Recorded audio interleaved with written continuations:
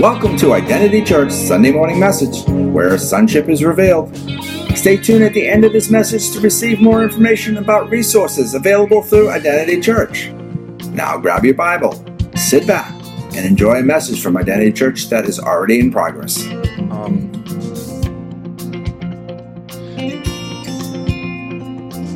I've been wrestling with the Lord for several months, actually longer than that.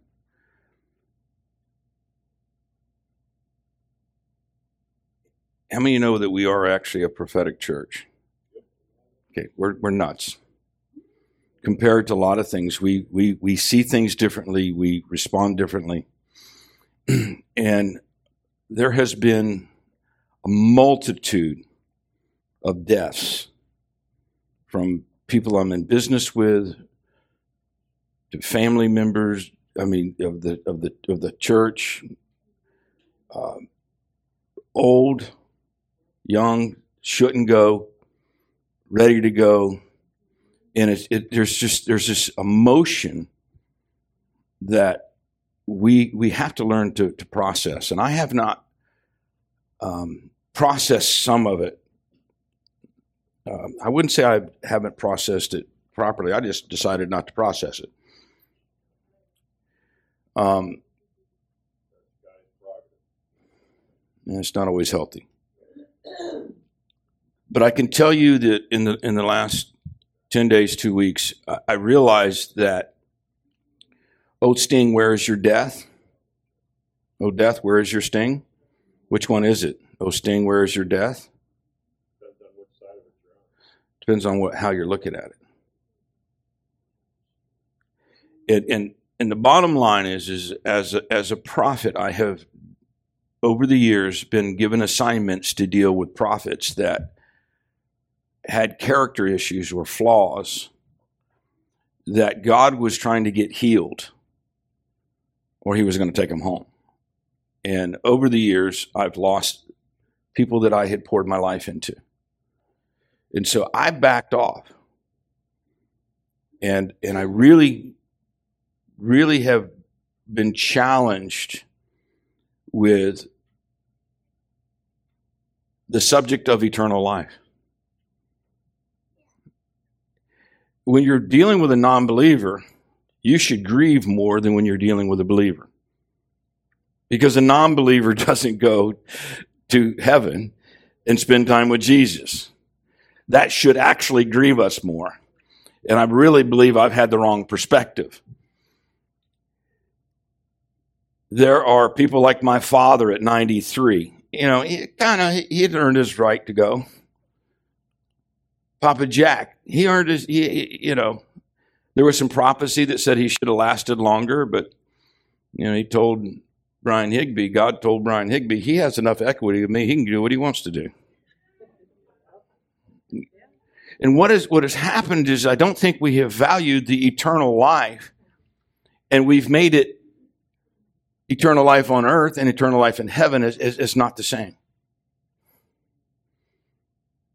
I can tell you my father's been gone since June the 2nd, 2 years ago. I have actually learned more from him in heavenly encounters about the spiritual things of life than I have when he was alive. My father teaches classes in heaven. Novel idea.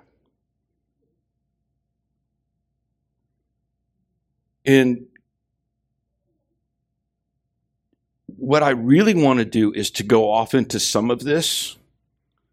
I mean, my elders and I made a decision that with my shoulder surgery, I didn't preach for 9 weeks, and I kind of enjoyed it. And now I want to go off into La La Land. And God won't let me go off into La La Land. He's having me come back to the basics. Last week we preached on being free from sin. This week, I'm going to preach on being free from the law. Last week, we found that we're free from sin. This week, we're going to find that we're free from the law. Romans chapter 7. Can you see? Is that big enough? Do I need to increase the font on this? Okay. Okay.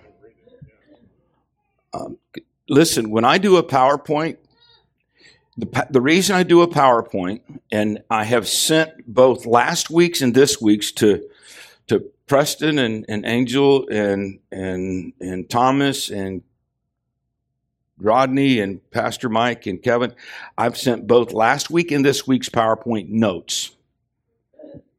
Because this is the foundation of our identity in Christ.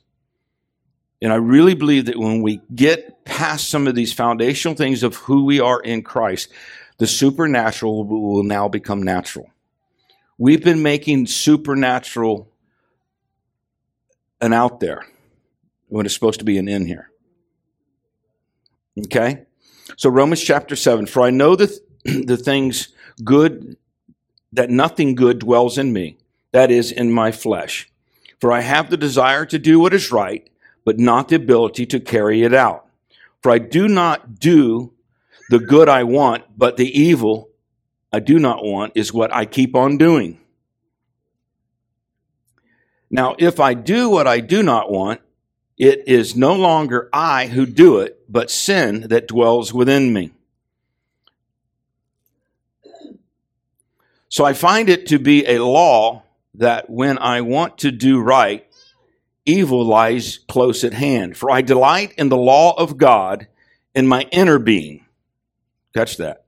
But I see in my members another law waging war against the law of my mind and making me captive to the law of sin that dwells in my members.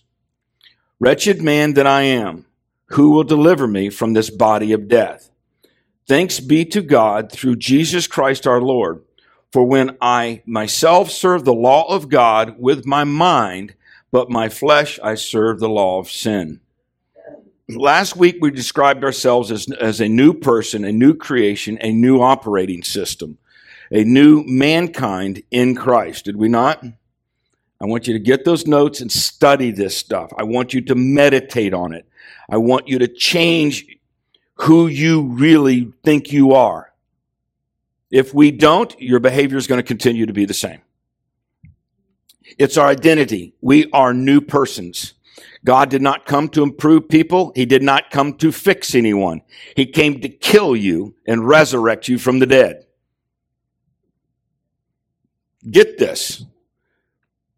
I believe the American church has got sweet baby Jesus on their mind, thinking that this sweet baby Jesus that is the one that set you free and gave you a transformation. And it isn't. It's the Lion of Judah that died, was buried, and rose again.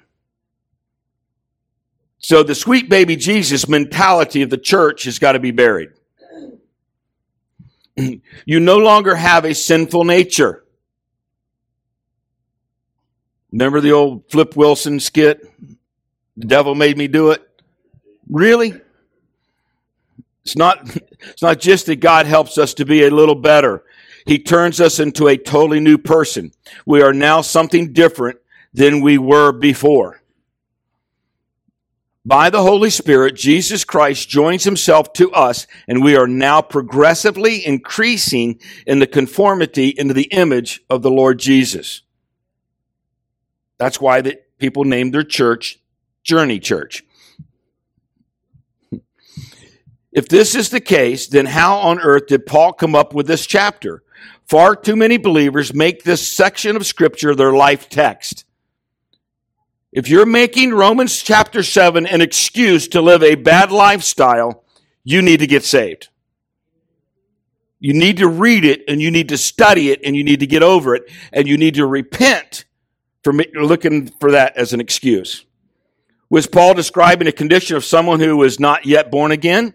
Or was he saying that even mature Christians are doomed to live a psycho life where part of us wants to serve God and part of us wants to serve the devil?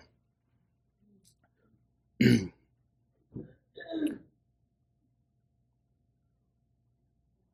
was talking about the impossibility of serving God in our own power.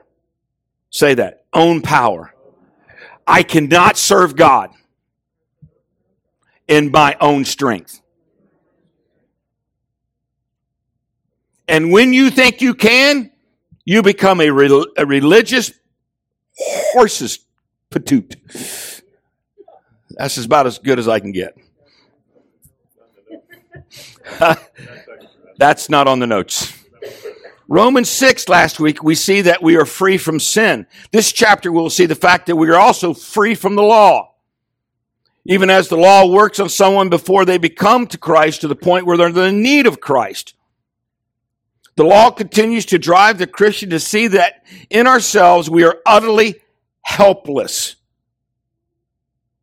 If you haven't figured it out that you are helpless, then you will not surrender to Holy Spirit and look for the proper help. That we are completely weak and unable to obey the law perfectly. Because it is only at this point we can rest completely in Christ. If I think that I have one iota of spiritual strength in myself, I'm wrong. I will continue to concentrate on the little bit of strength that I think I do. Thursday, I went and did business with a man that I have actually worked for as a national sales manager for 5 years. 5 years I've worked with this man. How many times do you think he realized I was a Christian in 5 years? 150 times. Not once has he ever had a conversation with me until Thursday. We went to a call in the middle of the state to a man who has tremendous influence with an account that we've been trying to get. I showed up with a Jack Taylor book in one of my books because he adored Jack Taylor. And when he found out that I was a Jack Taylor son several years ago, I put him on the phone and talked to Jack, and he talked to his pastor, but I brought him a book. And this guy opens up. Well, I had actually kept Ron from him because I'm teaching Ron politically not to tell the boss what you think. So I didn't let Ron go with us during the day. But we came back and I said, hey, you want to go get a cigar? We sat at a cigar bar, smoking a cigar, and this man opens up about, I love Christ, but I don't know how to do what you do. I've watched you for years. You have something. And Ron starts pulling his prophetic hat on. He gives me that, do I have permission to read his mail look? I'm like, we're off the clock, dude. We're smoking cigars. Ron proceeds to read his mail. Unlocks this thing. Now, actually, Anthony came, and I was in a choice because I was actually going to dump him off and let Ron take him to Altamont, closer to his house, and not go to dinner with him and come to Bible study. I'm like, Ron just pulled 3 Band-Aids off of him. And so we went to dinner till 10:30. I shared wisdom with him. He shared his love of God with me, that he has messed him up. And I kept telling him, I said, listen, you're a king. The problem is you are steeped in religion, and this is where you're that. And he's got a grandma out. I'm going to meet her one day, evidently. And I'm like, listen, now, you need to act like a king, and you need to be expected to be treated like a king. That was my last words to him at 10:30 at night. He sends me a text. Well, this kingly stuff is working real good. I just got an upgrade to an executive suite. He goes, fun hanging around you.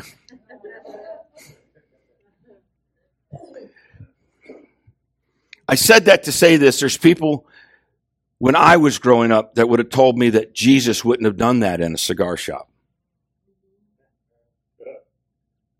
Anybody had that raising? Ron and I are still surprised Jesus talks to us in a cigar shop.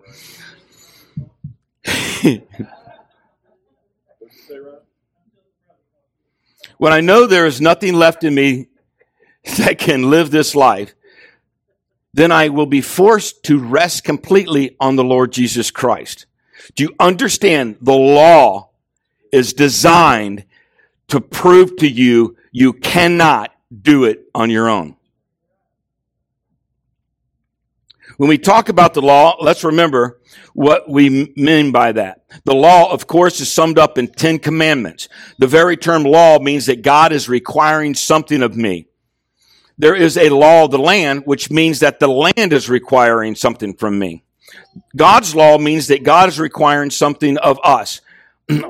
Or we could say that the law implies the doing on my part of certain rules that have to be kept. So every time you read the law, you're thinking of your part of what to do. So when you read, thou shalt not bear false witness, what comes back to you and says, you must not lie. You must tell the truth. The world of the law is this: you must, you should, you ought, you shall not. The whole principle of law is God requiring that you and I do something. Now listen, this is a hard message. This is a stupid message for a preacher.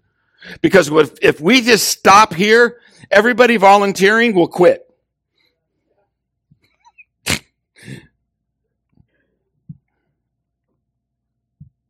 When we first come to Christ in those early moments, when I moved out of the old age and came into the new age, at that moment I knew helplessness.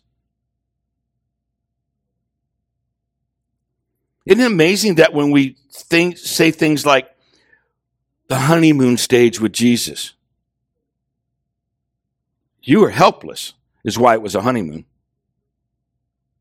You were helpless without him, and you adored him, and you surrendered to him in every capacity. That's why it was a honeymoon. I have faced the wrath of God against my sin. I've said that just holy, righteous wrath. It's just holy, righteous wrath. I can do nothing. Christ has done all, and so I hopelessly receive Christ's salvation. I cast myself onto God's salvation. Now that at that moment we know helplessness. Listen, don't get this confused with hopelessness. Different subject. Helplessness. I cannot do this. How many of you have heard God's voice say, go repent to your father, or go repent to your spouse, or go repent to the person that did you wrong? And you wrestle it to the point where you come to this, I cannot do this.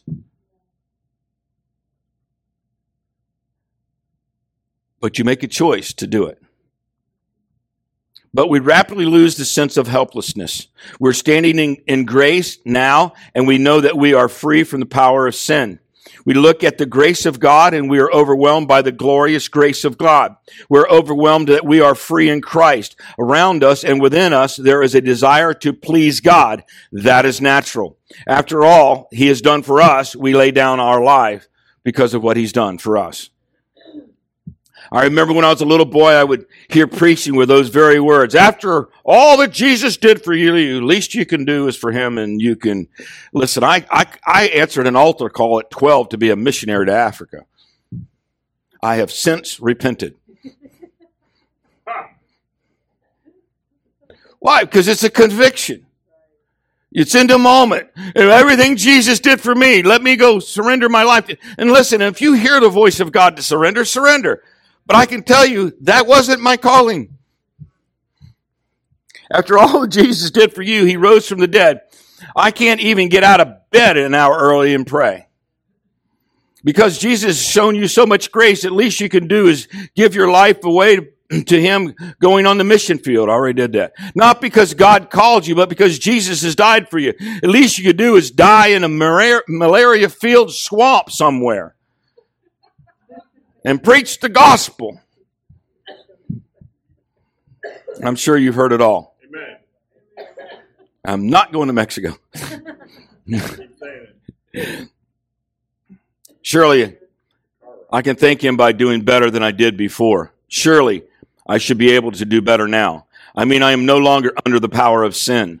Sin is no longer my dominion, so surely I should be able to do better than I did before.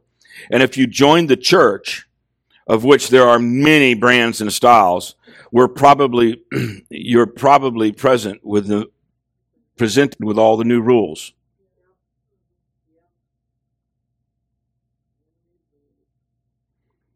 We have to remember that churches who promote the things that I'm about to say are doing the best they could.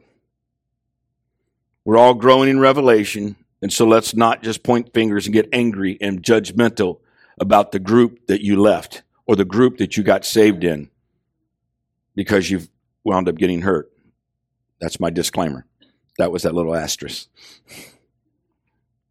The rules can be anything from you must not go to the movies, you must not drink wine, all the way to ladies must not braid their hairs, you must wear makeup, please do. Girls can't wear pants. I'm like, you look funny without them. You must wear a suit or dress for church the best you can because God expects your best. Anybody heard these? Susie and I have broken every one of those rules.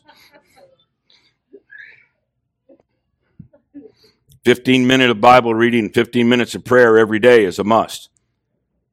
We did our thing hoping that God was really pleased with us because we had listened to us for an hour and a half or half an hour, and then we would grow. If we did our devotion time, we felt pretty good about ourselves spiritually. If we didn't, we felt pretty lousy. Are you giving me a break here? Anybody been there? Listen, I had a member of our church that was Johnny on the spot with his Bible reading. And I got a prophetic word. I know it was God. And I said, I got the word of the Lord. And I said, I'm understanding fasting.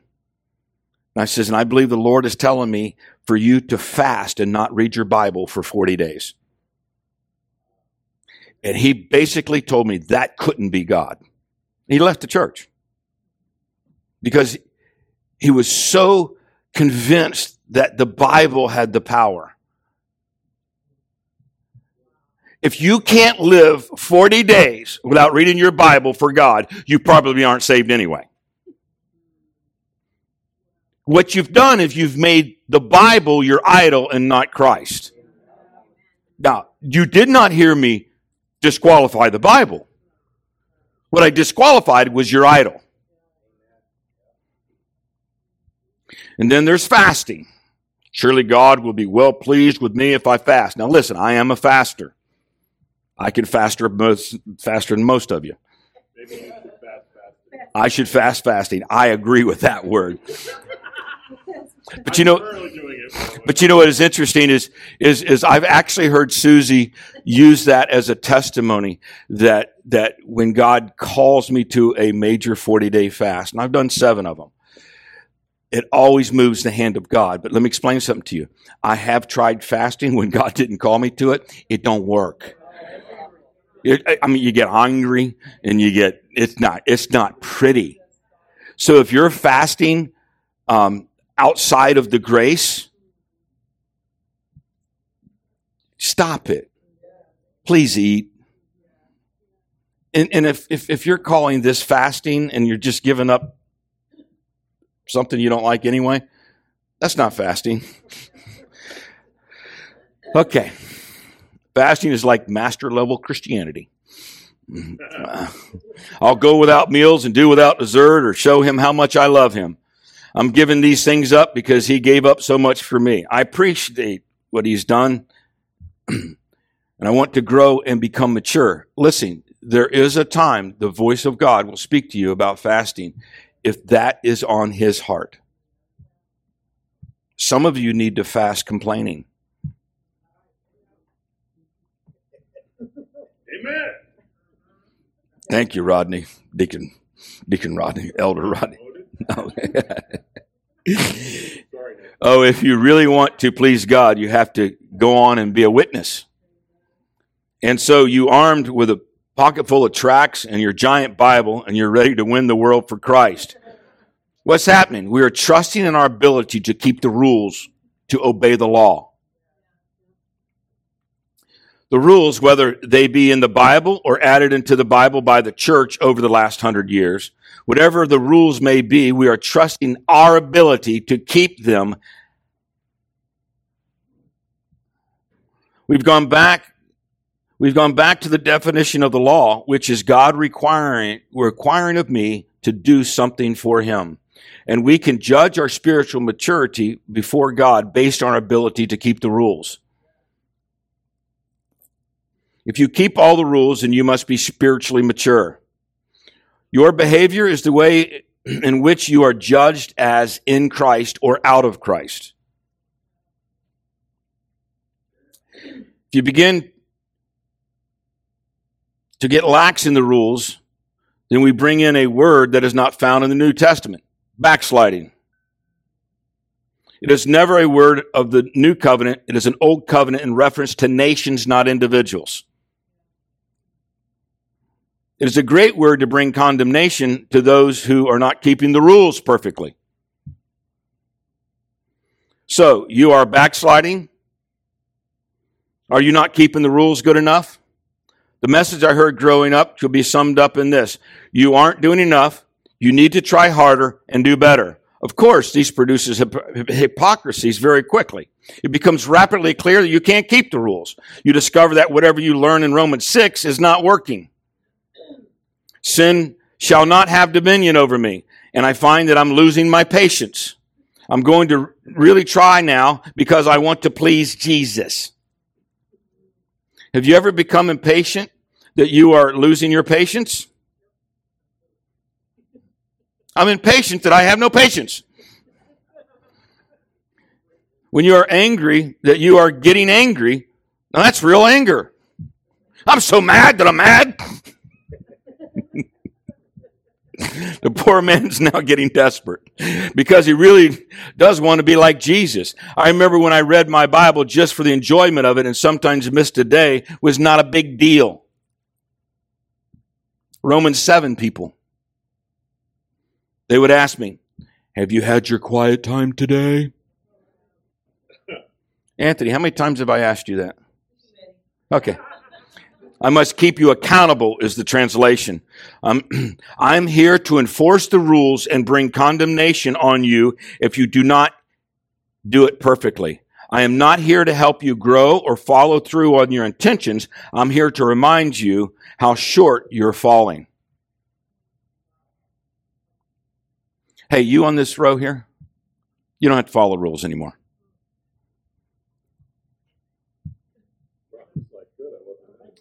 I'm not against accountability, but you're holding people accountable to the law, or you hold them accountable to the Spirit. How long did you read your Bible today? I don't know. I don't have a stopwatch.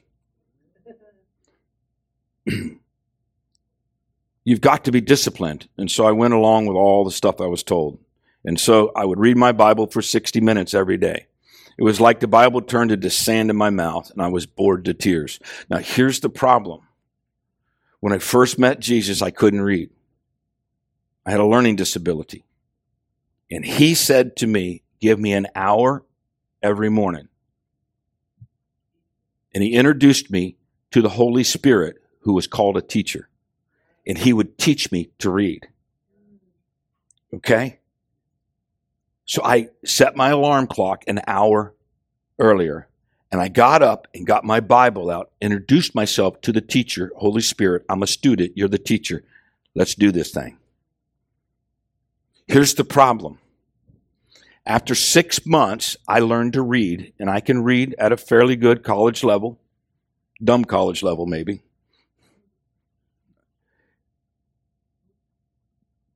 But that requirement was over. But I kept it as a law. And then it was like, oh man, I have to get up an hour early. No. I had converted what was a request, an invitation from a friend to spend time with him, into now I have to.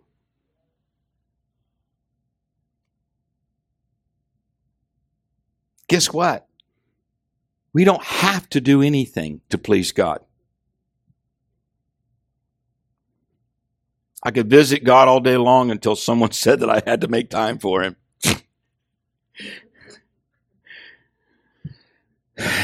It's like visiting hours to go see God.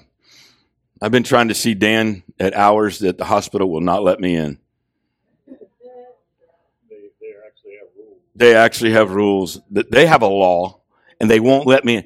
I even tried to pull one. I went to see Ron and Stephanie one time, and the COVID was in. I said, listen, the family has requested for me to come and give last rites, and they let me in. I tried that with Dan, and they said, I guess he's going to die. They won't let me in. Visiting hours. That's what we do. I pray and I pray and I pray all around the world, and I pray for everything, and I look at my wife's 3 minutes.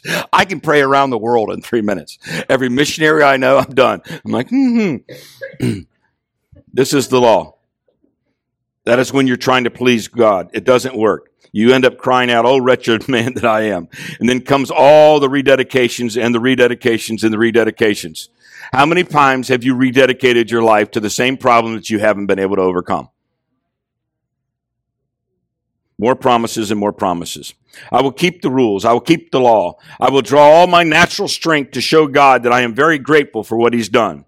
I've heard this so many times. If only I could be strong, more disciplined. That's what I need. Or someone else says, I'm praying night and day that God will give me more power so I can do his will. Are you kidding me? God is not going to make you any stronger.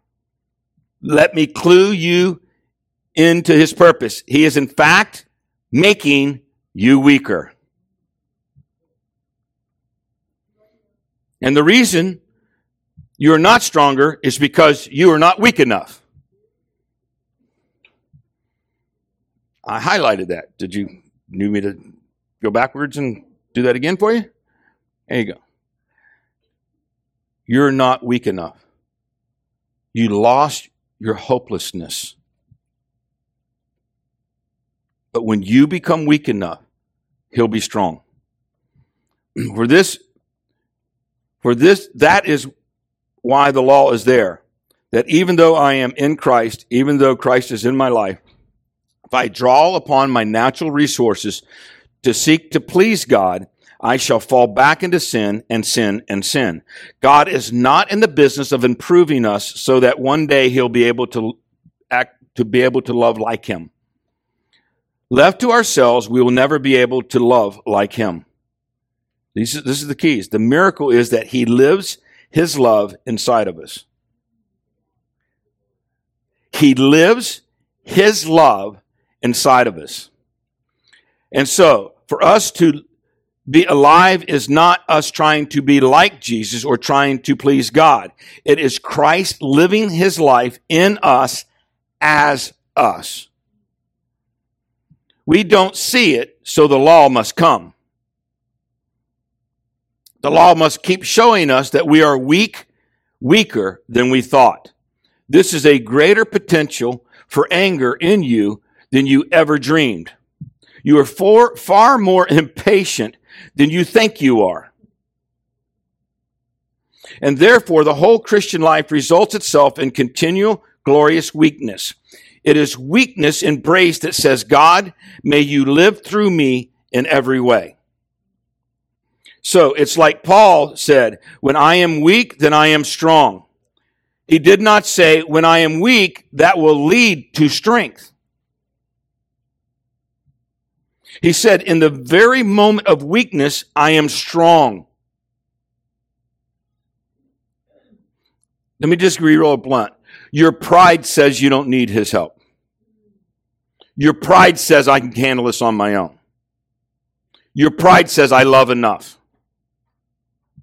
I have learned, and I am still learning, to embrace my weakness and love it. That's the way that God made me, and that's the way God intended it. You and I are created to be in relationship with God and in him to live and move and have our being. Why does the law have nothing to do with the Christian?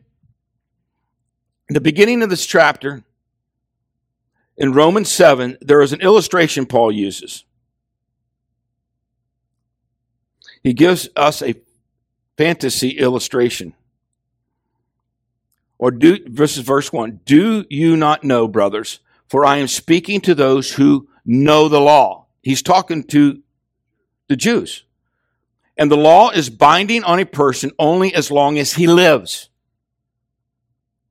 For a married woman is bound by law to her husband while he lives. But if her husband dies, she is released from the law of marriage. Accordingly, she will be called an adulteress if she lives with another man while her husband is still alive. But if her husband dies, she is free from that law. And if she marries another man, she is not in adultery. Likewise, my brothers, you also have died to the law through the body of Christ, so that you may belong to another, to him who has been raised from the dead, in order that we may bear fruit for God. For while we are living in the flesh, our sinful passions aroused by the law were at work in our members to bear fruit for death. But now we are released from the law, having died to that which held us captive, so that we serve in the new way of the Spirit. See the shift? The Spirit. And not in the old way of the written code. First, you have a husband. This husband is absolutely perfection. This is I'm describing you what he just said. He knows exactly what he wants and is very quick to say exactly what he wants. His demands are endless. From the moment this poor wife opens her eyes until she drifts to sleep, her husband has the demands of absolute perfection. Anybody been married to that guy? All right, there was too many of you answered that. Holy moly. But to fulfill these demands, he gives her no help at all. I'm looking at in my spirit, I'm seeing my honeydew list. Anyway, she is very frustrated about it because all that he is demanding. She must be honest. He is not unreasonable. He is really right. The wife in this illustration is the very opposite of her husband. She is not the picture of perfection. She's extremely clumsy. She trips over everything. Every time she tries to serve him what he wants, she drops it or spills it. This poor clumsy woman who is never able to do what her husband demands, she meets with her husband on many occasions and makes promises that this time is going to be different. But as she gets up from the chair, she falls over the table and she spills it on the carpet. She can't stand her husband now. She just wishes the man would die so she could marry somebody else. This is a bad marriage. But the man won't die.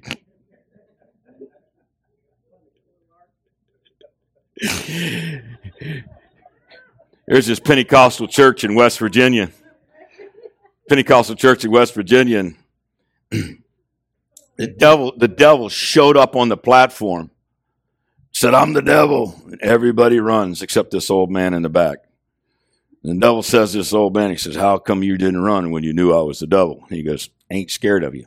He goes, "Why?" And he goes, "Because I married your sister."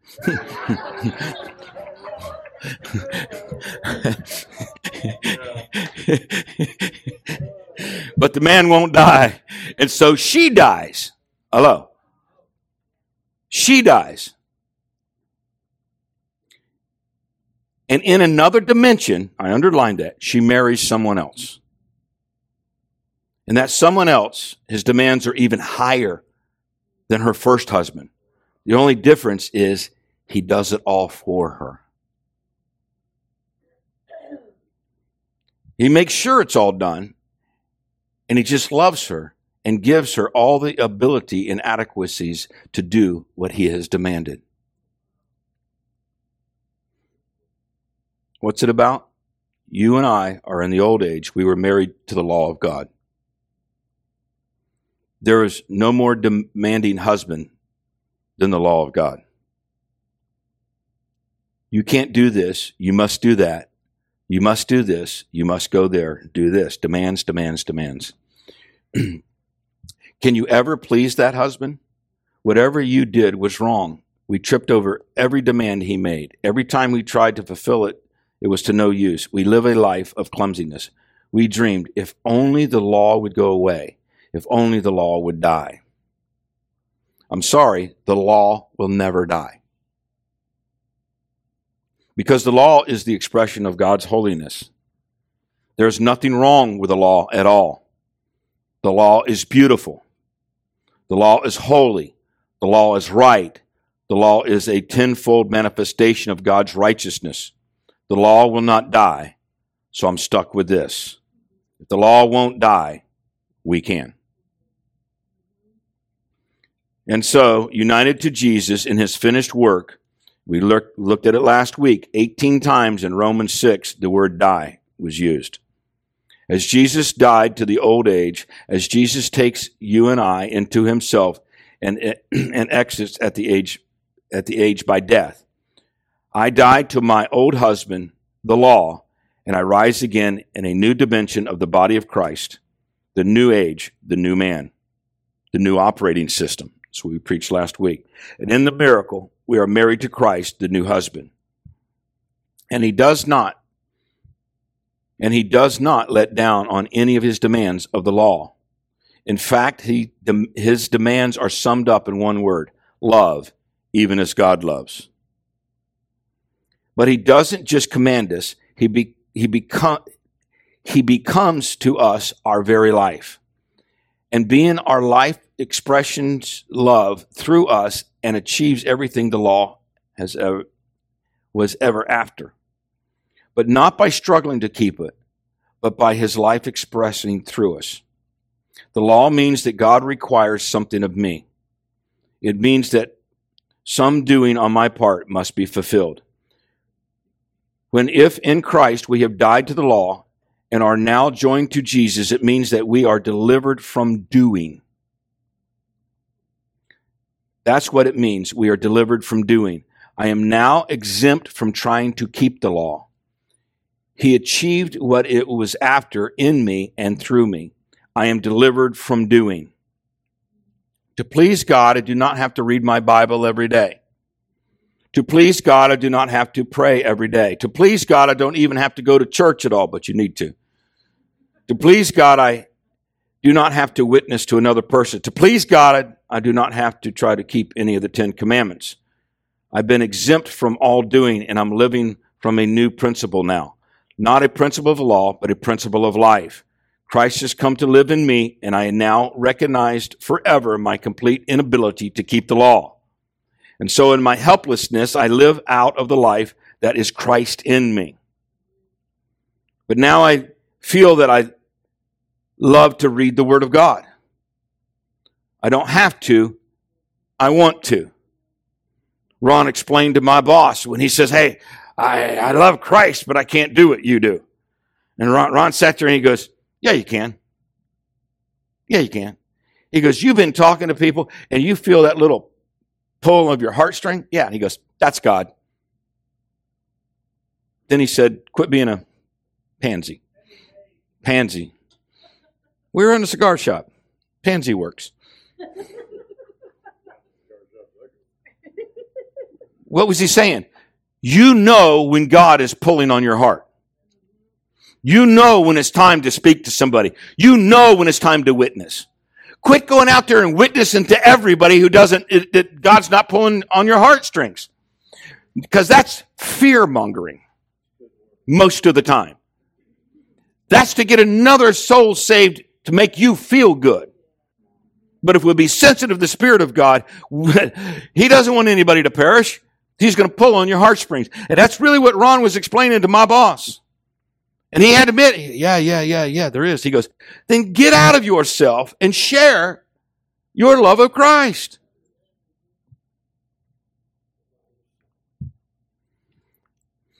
I now want to go together with people who have like-minded to praise God. I've discovered that there is rising within me a daily, hourly prayer of praise. In fact, life becomes my prayer.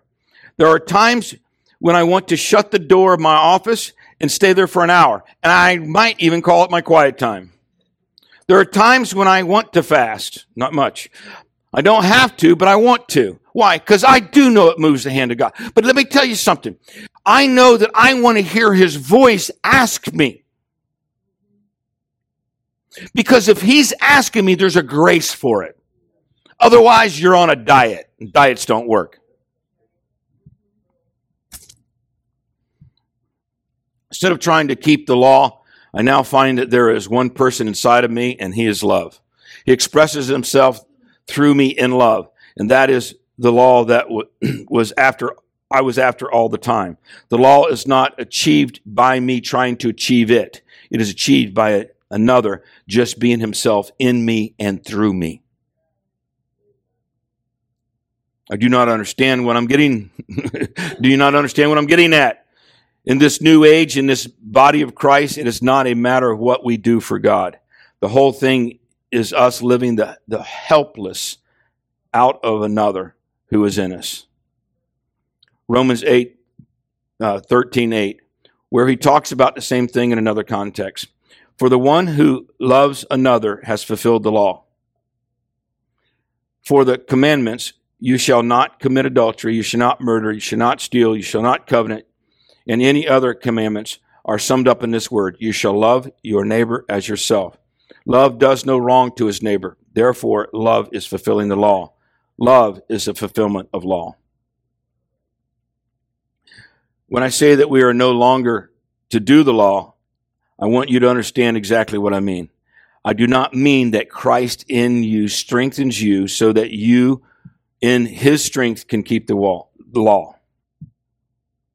When I say Christ is in me as my strength, I do not mean that Christ in me strengthens my natural self, my natural resources, so that I now, with his strength, can go to the law. What I'm saying is that we forget the law altogether. He's done. It is done. It has reduced us to despair and is over now. Now Christ in us is love. And that is what the law was after. I look back to those dear people who gave me those rules. Why did they give me these rules? Why did they tell me I have to have a quiet time every day? They really believed that if I did some of these things, that my love for God and my ability to love people would increase. Their hearts were right. Why did they tell me to witness? So that I would love my neighbor more? They were desperately seeking and trying to keep rules to achieve love. When Paul says, discard the rules, the Holy Spirit inside of you is the love of God, and spontaneously expressed will be the love for your neighbor and to God. We are living under a new principle. We achieve what the rules were after, but we achieve it independently of the rules. To put this in practical terms, it means that if you understand what I'm saying, then from now on, you do nothing in order to please God. I've given up trying to please God, realizing that Christ is in my life and is the pleasure of God. It used to be that we lived to God, we lived for God. We saw that in order to please God, we had to do something. So we drew out of our natural self and our natural strength to do something to please him. Now we are living from Christ within. So instead of living to or for God, we're living from God. Christianity is not a struggle to become something. It is a choice to let Jesus be. For I know that nothing good dwells in me, that is, in my flesh, that part of me that is weak and frail apart from divine influence. Apart from the influence of the Spirit, there is no good thing. For I have the desire to do what is right, because I am powerless to do this without Christ. I just don't have the ability to carry it out when I try to do that apart from completely depending on Christ. For I do not do the good I want, but the evil I do not want is what I keep on doing. Now, if I do what I do not want, it is no longer I who do it, but sin that dwells within me. Wretched man that I am, who will deliver me from this body of death? Thanks be to God through Jesus Christ our Lord. Romans 8:2. For the law of the Spirit of life has set you free in Christ Jesus from the law of sin and death.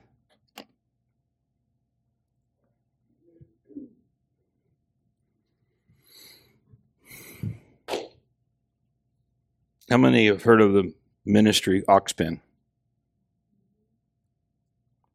Good. Anthony, close it.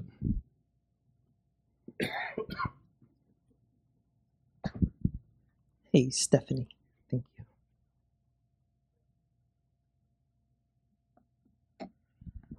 Yeah, Charlie asked me before service, he goes, I want you to finish this up, and I want an altar call. And I said, okay.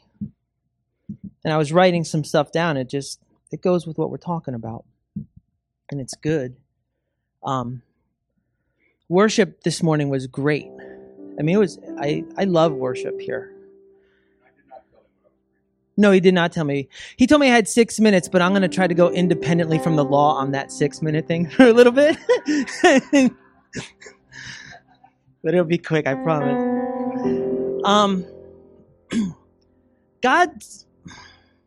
And we all do this. And this is not a criticism of anything, because we have all been in a spot. And it's not a bad spot. It's right where God wants us. And as he starts to reveal things to us, we kind of start to understand at a different level. I think everyone in here is a believer, so I don't need to do an altar call for salvation today, right? But as we grow in our understanding, none of us probably believe what we believed 6 months ago now. We have God's revealing, right? And as we were doing worship this morning, I'm sitting there and writing, and this is what I wrote, and then I'll finish up. I said, Jesus does not require a sacrifice. Jesus was the sacrifice. We do not lay our lives down for him. He laid his life down for us. You cannot give someone something that already belongs to them unless you stole it. The salvation experience is an understanding of the good news that Christ took care of all sin. Jesus did not purchase us. To purchase something means you did not possess it before. We've always belonged to God. Jesus redeemed us. We've always belonged to our Creator. Whether we follow him or not, we are and have always been and always will be his creation. Yeah, that means the people outside of this building that don't acknowledge God, don't love him, don't want anything to do with him, he created them. Every single one of them. And he wants them desperately. Not to be a robot and to follow him, but to receive his love.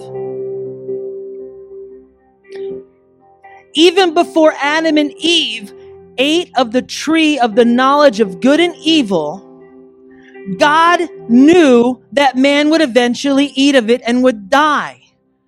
God didn't say, Adam, if you eat of this. He says, when you eat of this, you'll die.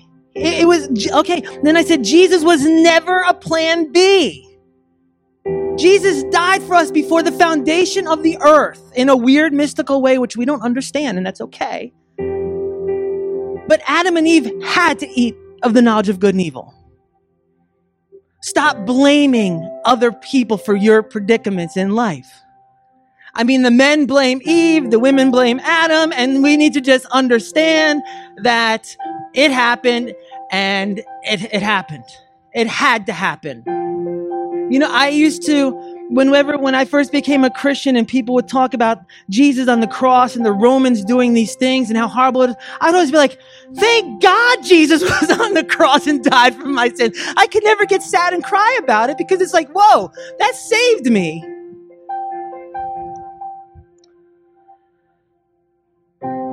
Salvation, perhaps, is merely an acceptance of a truth rather than a laying down of your life. A realization that Christ laid down his life rather than making a decision to die to yourself, having the understanding that his death gave you life and that abundantly. And then God said to me something interesting. One of the first scriptures I ever learned from Charlie Coker was 2 Corinthians 5:17, which you've been preaching about.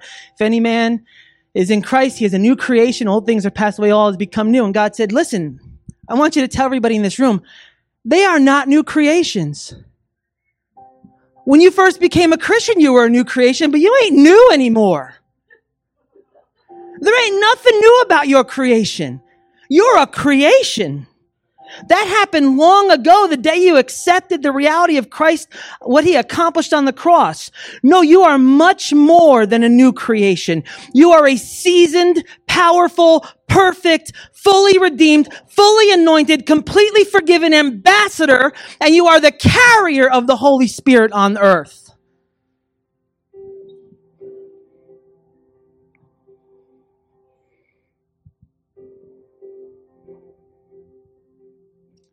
I've said so many times on this new creation, and up until an hour ago, I fully believed it. And then God said, no, stop. That you're using that as an excuse for so many things in your life that you haven't figured me out yet, and you'll never figure me out until you realize that you're seasoned, Anthony. One time God told me, and I put this up on Facebook a few weeks ago, I had gone through some struggles, and I said, God, am I even redeemable, God? And he said, no, you're already redeemed. I can't redeem something I've redeemed. Understand. And so as we begin to process this, and as Charlie preached today, it was so awesome. And he took stuff that's been on my heart and stuff, and he put it in ways I can't put it and stuff. And what I tell people is, listen, it's not about your ability to hold on to God. It's about his ability to hold on to you that saves you. I don't read the Bible so I can get closer to God. I realize how close God is to me, so why do I not want to read the Bible? It's just perspective changes. And we all need it. And 6 months from now, I'll have a new perspective, and so will you, and that's amazing. And so then I looked up online, because listen, our church is not really an altar call church very often, right? I mean, we go and sin no more, and we just go and sin and then come back, right?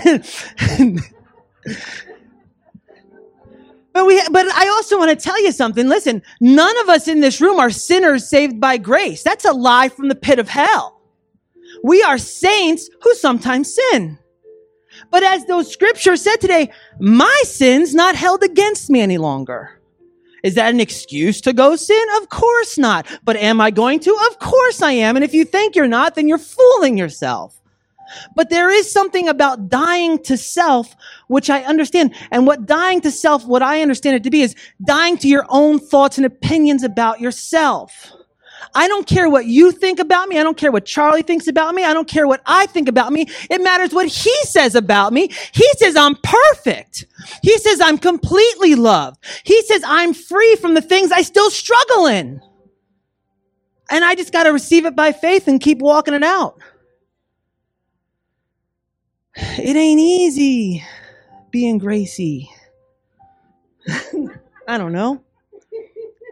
But an altar call, yes, it ain't easy. I was going to say cheesy, but this is not cheesy. This is reality, But so an altar call is typically a time where you call people up and they come and bring a sacrifice to the altar. But Jesus bought every sacrifice that we could ever bring to anything. So what I'm going to ask you guys to do is stand up. And I'm going to ask you to come down to the altar, not to sacrifice anything you have, but as an understanding that his sacrifice took care of it all. And I want you to come to this place, and I'm going to ask Charlie and Ron to pray for people.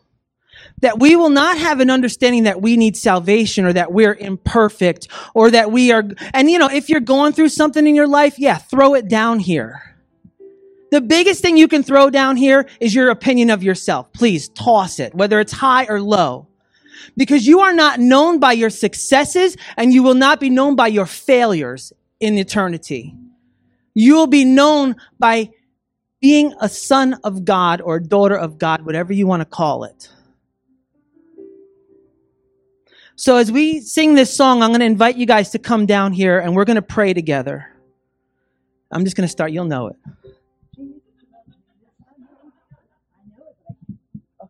I don't even need the music then. And I rewrote a little bit of the words to it. So I'll Okay. All right. You can't do this in your own.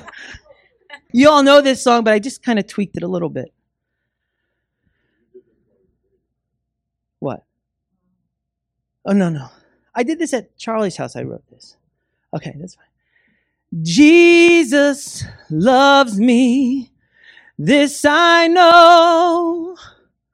For my life has shown me so. Even when I'm feeling down, on my head he puts a crown. Oh, how you love me. Oh, how you love me. Lord, you love me more than I could ever love you. And that's the mystery of the gospel. Thank you for tuning into today's message from Identity Church. To know more about us, go to identitychurch.net, where you'll find resources such as a calendar, media, and upcoming events. You may also download an app for your mobile device from the Apple App Store or Google Play. Then from your mobile device, you can hear our messages, read from the Bible, take notes, connect with us on the social media, and even pay your tithe. Again, thank you for tuning into today's message from Identity Church.